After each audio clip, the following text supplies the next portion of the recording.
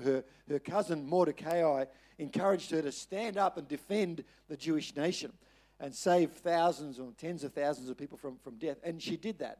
But Mordecai said these immortal words. He said, "Who knows but that you have come to this royal position for just such a time as this." Just such a time, a strategic time.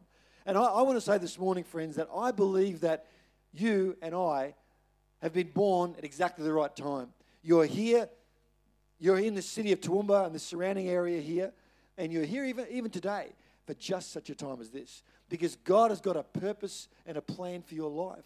And I think what He wants us to do, He wants us to take to heart the tens of thousands of people in this city that have never met Jesus, that the only way they know the name Jesus is as a swear word, that have got no concept of a loving God that is drawing them to Himself, that wants to bring wholeness and healing and freedom in their heart.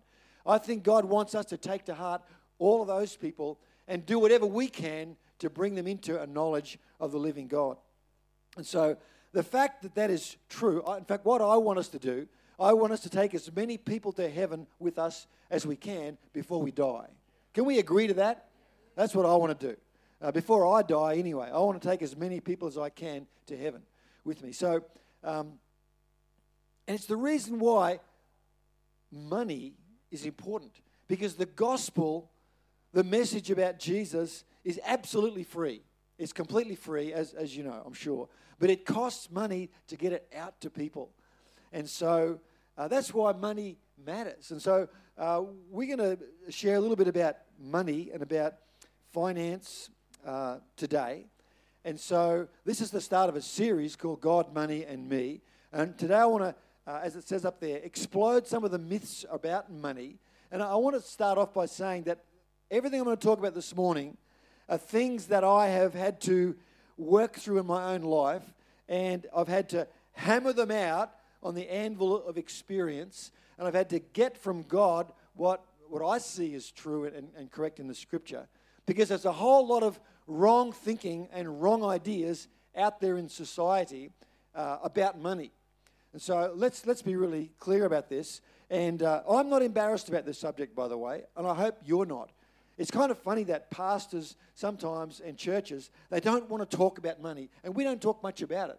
Like, we really don't. It's actually 2 years since I addressed this subject, but I think we need to talk more about it. You know what? Jesus talked more about money and possessions than almost any other subject. And if we don't talk about it, we're not giving the weight of emphasis to this that Jesus gave to it. Can we agree on that? I think we need to talk about this, and it's not about, trying to lever you into a different position, but I want us to have a godly understanding of this subject. And so we're going to dive right into some of the myths around money. And the first one is this, and this, by the way, this first one that I'm going to share with you is really not much to do with the subject, but it's like an elephant in the room, and I just want to stick it out there. And like the other sacred cows this morning, we're going to shoot it, okay? We're going to, who's up for killing some sacred cows, Oh, great, thank you. Like this, get ready. We are going to kill some sacred cows this morning. If you're nervous about that, well, you'll be okay. There's no need to worry. God is here. He's here. He'll protect you. Okay. So the first myth is God somehow wants your money. And I have to tell you, God does not want or need your money. Just think about this for a moment. Do we think that the creator of the universe, the one who stretched out the stars, who flung the stars into place, the Bible tells us in Job 38, the one who laid the foundations of the earth, the one who controls this universe, do we think that somehow he's a bit short of cash this week? Can we get our head around that? No. He's not short of cash. And I have to tell you, friends, that I'm going to read you from Psalm 50, verse 12, and this is an amazing scripture. It says, God says, if I get hungry, do you think I'd tell you? So God's saying, if he's got a special need, is he going to tell you? No, he's not going to tell you. He does not need us to feed him. He does not need us to pay his bills.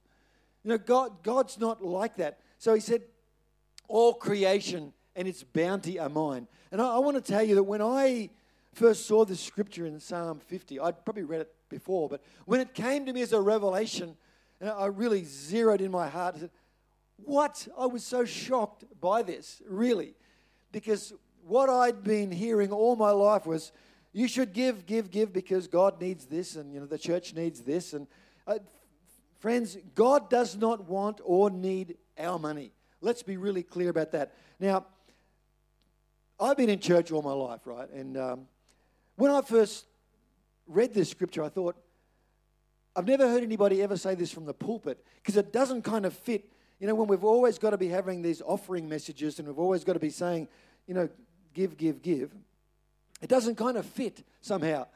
And I remember the next time after that I gave an offering message, I used this scripture. I said, I know this is going to probably contradict or make someone else feel uneasy, but it's the truth. God does not need your money. Let's start off right there and let's move on, okay, to the next one of these. That's important. The next one. I do know this, that God is continually looking for people that he will use, that he will empower, that he wants to speak through you. He wants to use you.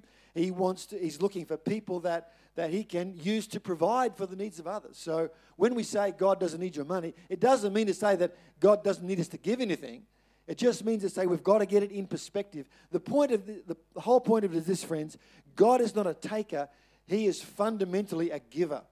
And that's where I really want us to land today, and what I want us to really get in our hearts today. Okay, myth number 2, and this is not so much of a myth, it's more of a lie of Satan and a delusion that can come into our minds, and it goes like this: I'll always be poor. Not talking about me here necessarily, it could be, or it could be you. That lie that comes into our mind that says, I've been poor in the past, and I'm always going to be poor. I'll never be able to get above this certain level. I was reading some research about this during the week, and according to one of the big banks, do you know, this is a 2021 statistic, 45.8% of the world's wealth, almost half of the world's wealth, is controlled by 1.1% of the world's population. Now, you might have heard of that before, I don't know.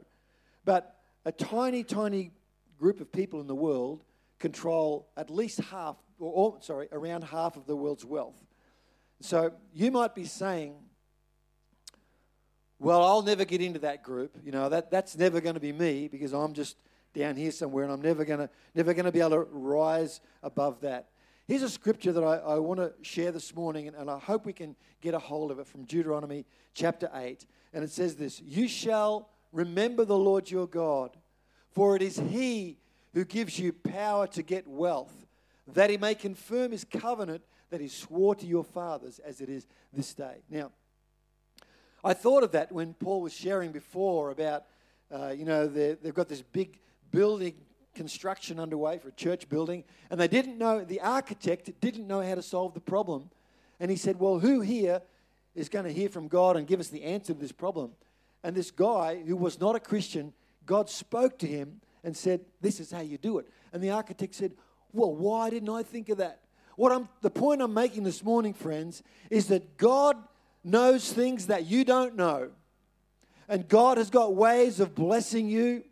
God has got ways of pouring his goodness and his life and his prosperity into your life that you haven't thought of just yet. And I'm praying and I'm believing that even in this meeting, God is going to give someone here $1 million idea. Because I tell you, God does that. And I've had those sort of ideas dropped into my heart. Not $1 million ideas, but good ideas. Things that I would never have thought of, but God showed me, do that and do that and do that. And it really worked. And so I know this is real. I know that when you put your trust in God, he's on your side and he's working for you. Can we agree on that? That's pretty basic, isn't it? As I said, we're replacing the carpet in this building here. And I was talking to our carpet contractor, and he said, you know what, a big organisation just put exactly the same carpet as we're getting, put it down in their buildings just recently, and he told me the price that they paid for it and the price we're paying for it. And I worked out the difference in this size room. We're saving $13,600 at the price we paid for it. Now, to me, that's a lot of money to the church. So what I'm saying is that God can prosper you in ways you wouldn't have thought of, and things that, you hadn't. God will do it. Just think for a moment about conversations with people. What's the most annoying conversation you can have with somebody? Just think about it for a moment. What's the most annoying conversation you can have with someone? I'll answer the question. It's somebody who, whenever you say something, they always say, I know. They say, I know. You say something, you try to say something that's intelligent, and they say, I know. They're always saying, I know. Here's the problem. We think we know a lot of things, but actually we don't know what we don't know. And I want to tell you this morning, friends, that God is here to show you what you need to know. Because He has got wisdom and understanding and knowledge far beyond anything that you could ever imagine. And so let's be open to that. I want to read to you from 1 Corinthians chapter 8, verse 9 today. This wonderful scripture. It says, for you know the grace of our Lord Jesus Christ, that though He was rich, yet for your sakes He became poor, that you, through His poverty, might become rich. Jesus laid aside His heavenly majesty and glory and riches, and He became poor so that we could become rich, the Bible says. So God, the point I'm making is that God doesn't want you to be poor. He wants you to be rich. And you can define poverty however you want, but all I know is Jesus came, He became poor so that we could become rich. The other thing about this is that today, friends, you and I, whatever your financial circumstances are, you and I are both rich because of the cross, because of the cross that Jesus died on. So don't let anyone ever tell you that you are poor, because today you are rich because of the cross. You're rich because of what Jesus did. You're rich because He gave His life so that we could have eternal life and we could become rich in Him. The second point about that is that I know God wants you to prosper in the natural. We've been talking about being prosperous in your heart and spiritually, but I know that God wants you to prosper in the natural as well. He wants you to become a bigger person. He wants you to become, to expand your thinking and to overcome those intimidating voices that say you'll always be poor. You'll never have enough. I do know this, the devil doesn't want you to prosper, but God does. God wants you to prosper.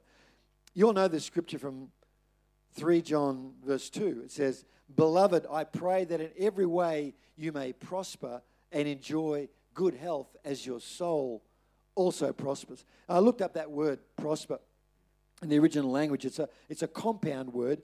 It's from two words. One word means well or good, and the other word is to go on a journey on a particular road. So what it actually means is, when it says prosper, it means that you may go on a blessed journey, or a road that leads you in the right direction. That's really what it means. Or to be on the right or a profitable pathway. That's what he's saying.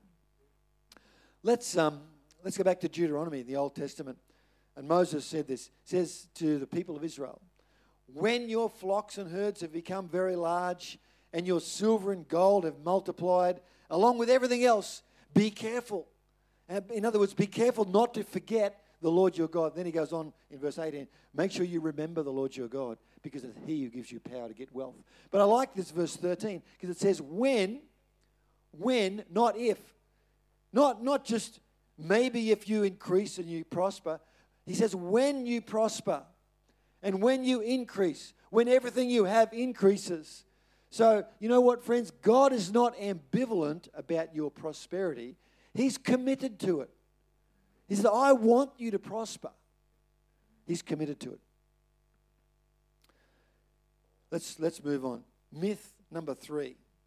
And this is an idea that can very easily be propagated in our minds. And I believed this myself for a long time. Ask my wife, she'll tell you that I used to say this.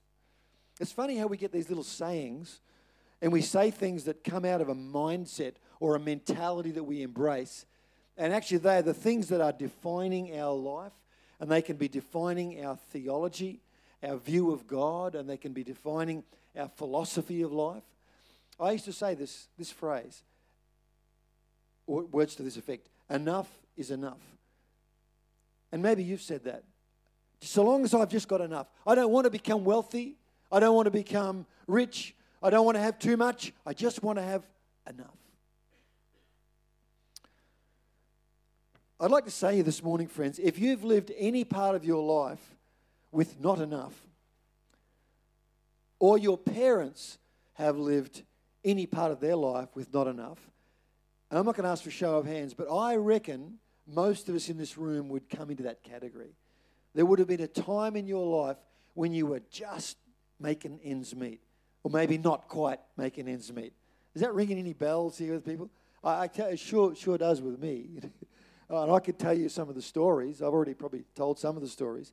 If you've lived any part of your life like that, then it's very easy to become obsessed with just enough. And to say to yourself, if I can just have enough, I'll be okay.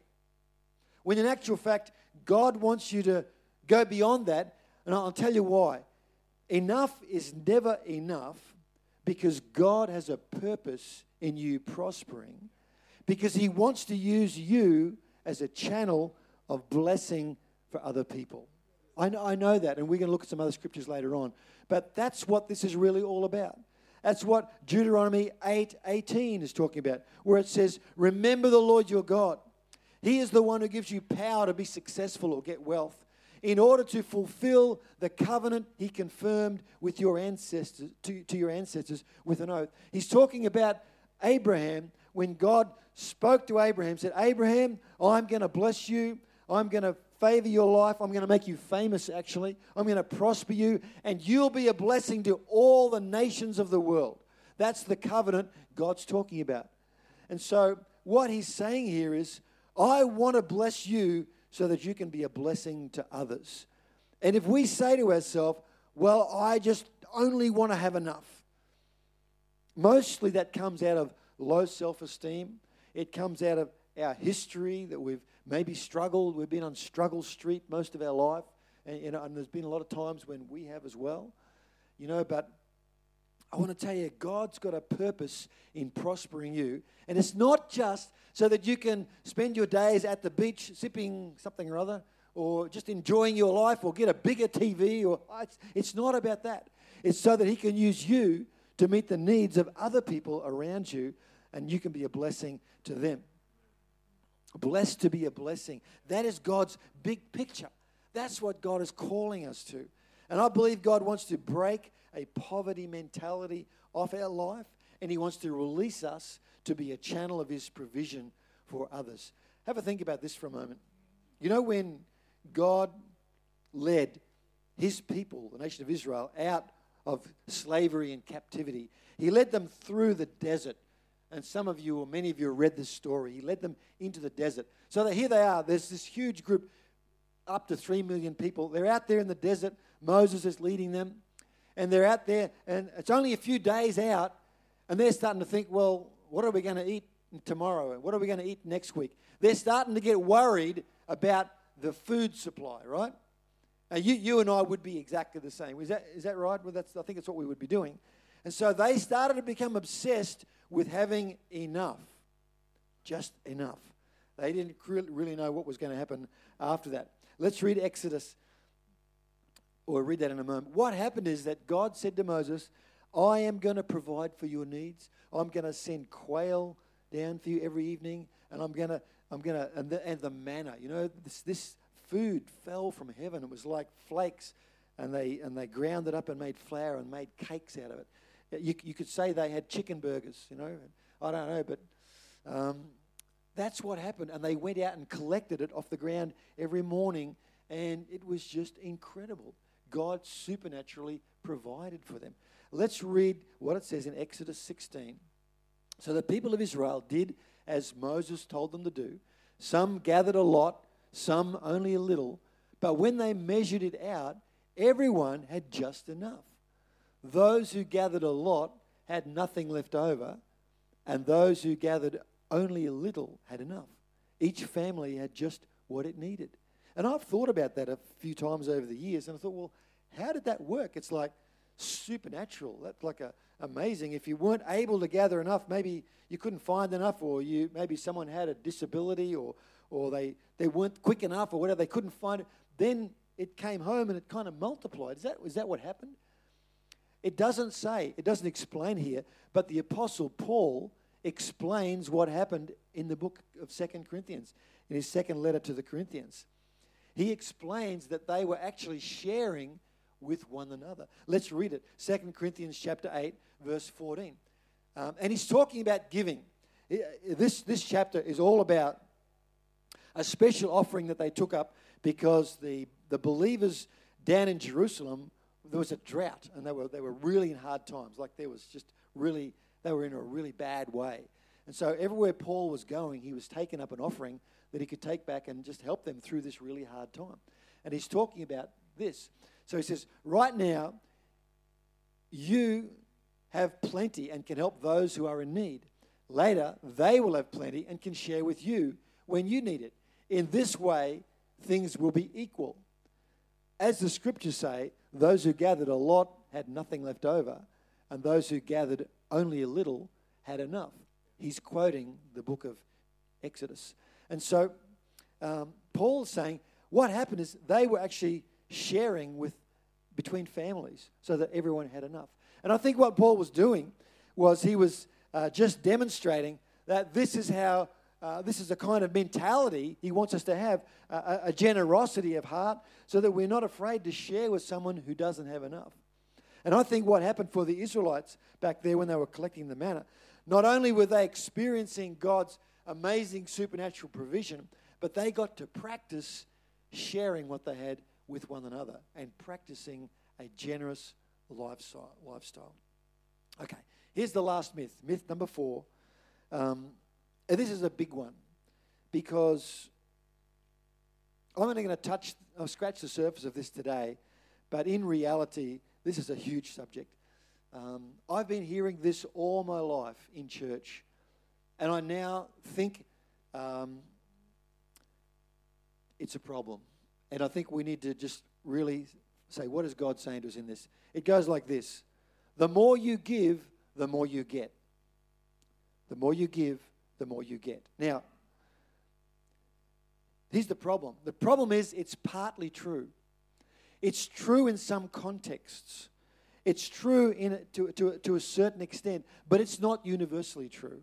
And the problem with it is, if we keep on saying that, if I stood up here and say to you, if you've got a need in your life, you need to put some money in the offering and believe God will meet that need.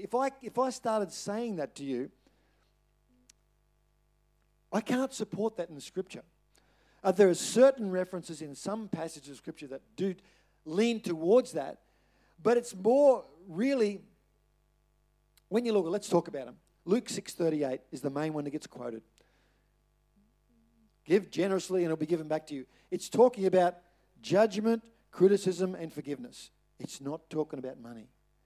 But it gets used to talk about money all the time.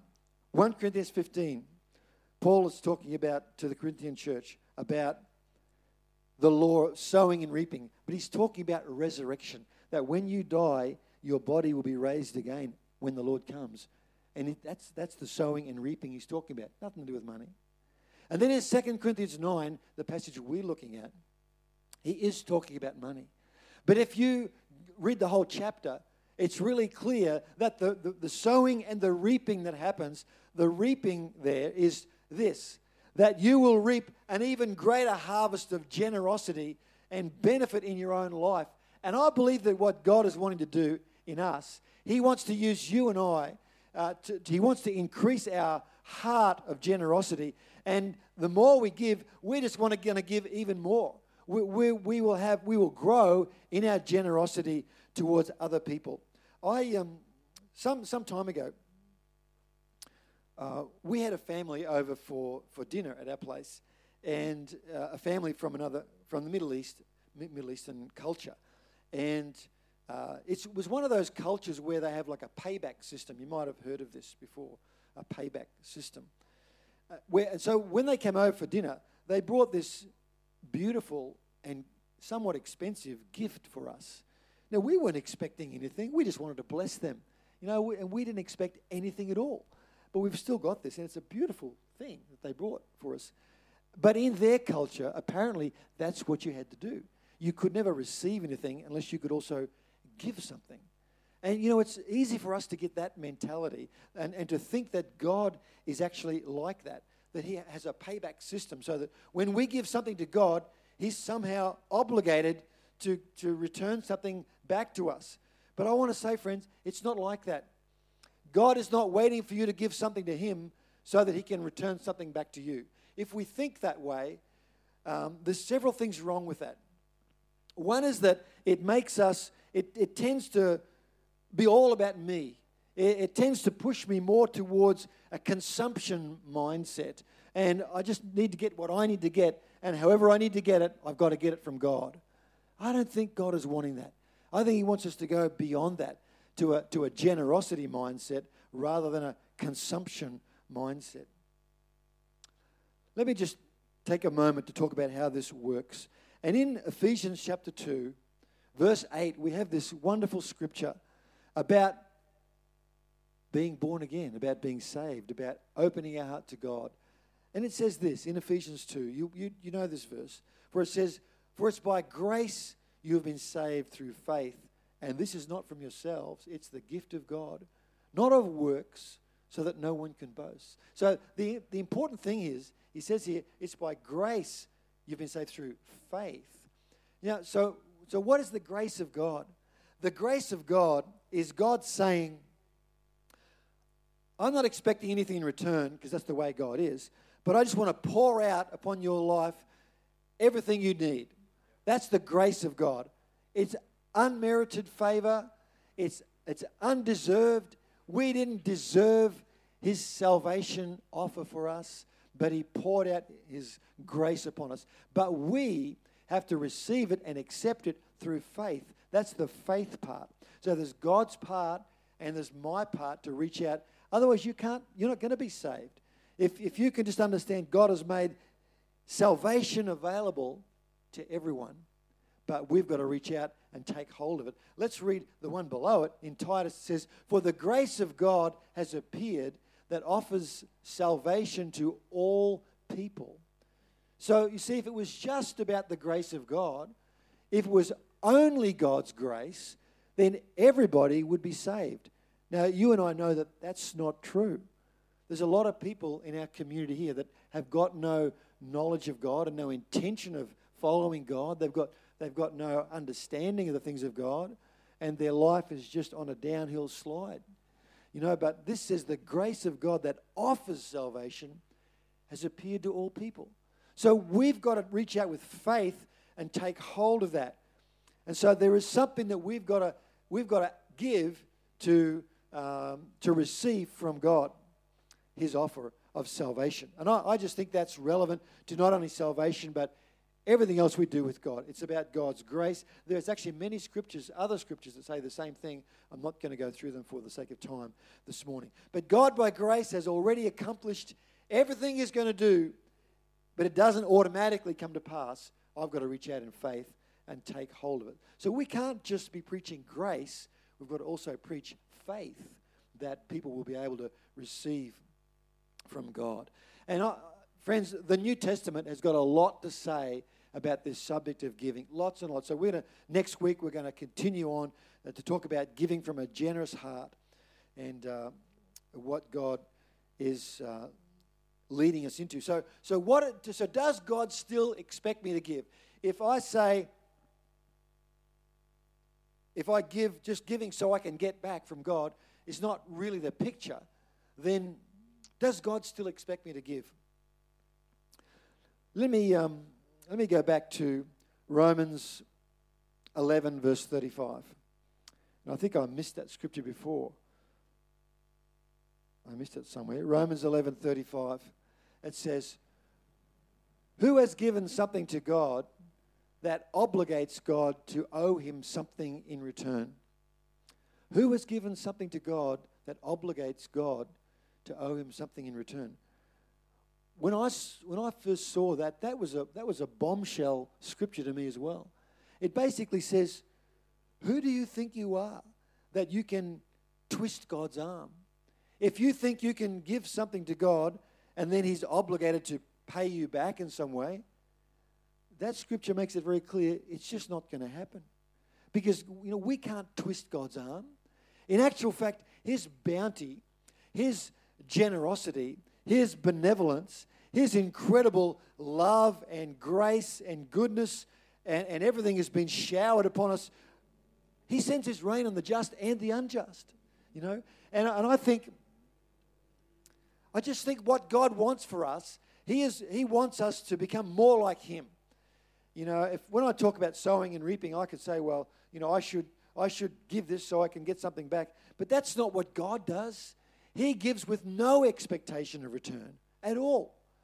And what about Ephesians 4:23 that says, take on this new nature, created to be like God in all righteousness and holiness and justice. That's what God wants for us, to become more like him, a gracious giver. So Romans 11:35, how can I give anything to God that obligates him to give back to me? In other words, he's actually saying, how can you give anything to God that's meaningful? Any offering that you might give to God, how can you give something to God that's meaningful? And then the very next verse, he gives us the answer. Romans 12, verse 1. He gives us the answer. And here it is. So here's what I want you to do, God helping you. Take your everyday, ordinary life, your sleeping, eating, going to work and walking around life, and place it before God as an offering. Embracing what God does for you is the best thing you can do for him. So what he's saying here, friends, is this. I want you to give everything you've got to me. Everything. In the first part of the Bible, the Old Testament, there's a lot of talk about sacrifices that people bring. They're animal sacrifices. And people were expected to bring a lamb or a bullock or a other kind of a goat or some kind of animal as a sacrificial offering. And here, Paul is saying, that's not enough. Animal sacrifices won't do. Other external sacrifices won't do. God says, I want your physical life, your social life, your economic life, your best life. I want every part of your life, and just lay it on the altar before him. And friend, I want to say this. When you do that, it's always going to be a living sacrifice. He doesn't want to take anything from you. He doesn't want to damage you in any way. He just wants to empower you and fill you with himself. And when you do that, when you offer yourself fully to God, 100%, what will happen is that he will fill you with his Spirit. He will come and he will empower you. He'll show you what the future holds for you. He'll give you a vision for your future. So I say to you this morning, friends, don't just give him 10%. People complain about tithing. They don't like the idea of tithing. But you know what? God doesn't believe in tithing. He does not want your 10%. He wants 100% of everything you've got. That's what he wants. Lay it all on the altar before him, and then just see what he does. See what God does for you. But it takes a lot of trust. It takes trust in God, and we'll talk more about that next week as well. So I'm asking you this morning, is God speaking to you today? Maybe you've given parts of your life to God. Maybe you've given a little bit. Maybe you've opened the door of your heart to God and said, well, you can have this much. And today he's saying, I want you to give your whole life to me. I want you to give your whole heart to me. I want to fill you to overflowing. I want to work through you. I want to speak through you. But first you need to surrender wholly to me. I wonder if our creative team can come back right now. Because I do know this, that God wants to speak through you, and he wants to use you to be a blessing. He's blessed us already. He's blessed you already to be a blessing to other people. And we just need to find ways to do that, to channel that blessing into the lives of other people. Can we pray? Why don't we close our eyes for a moment and look to God? you.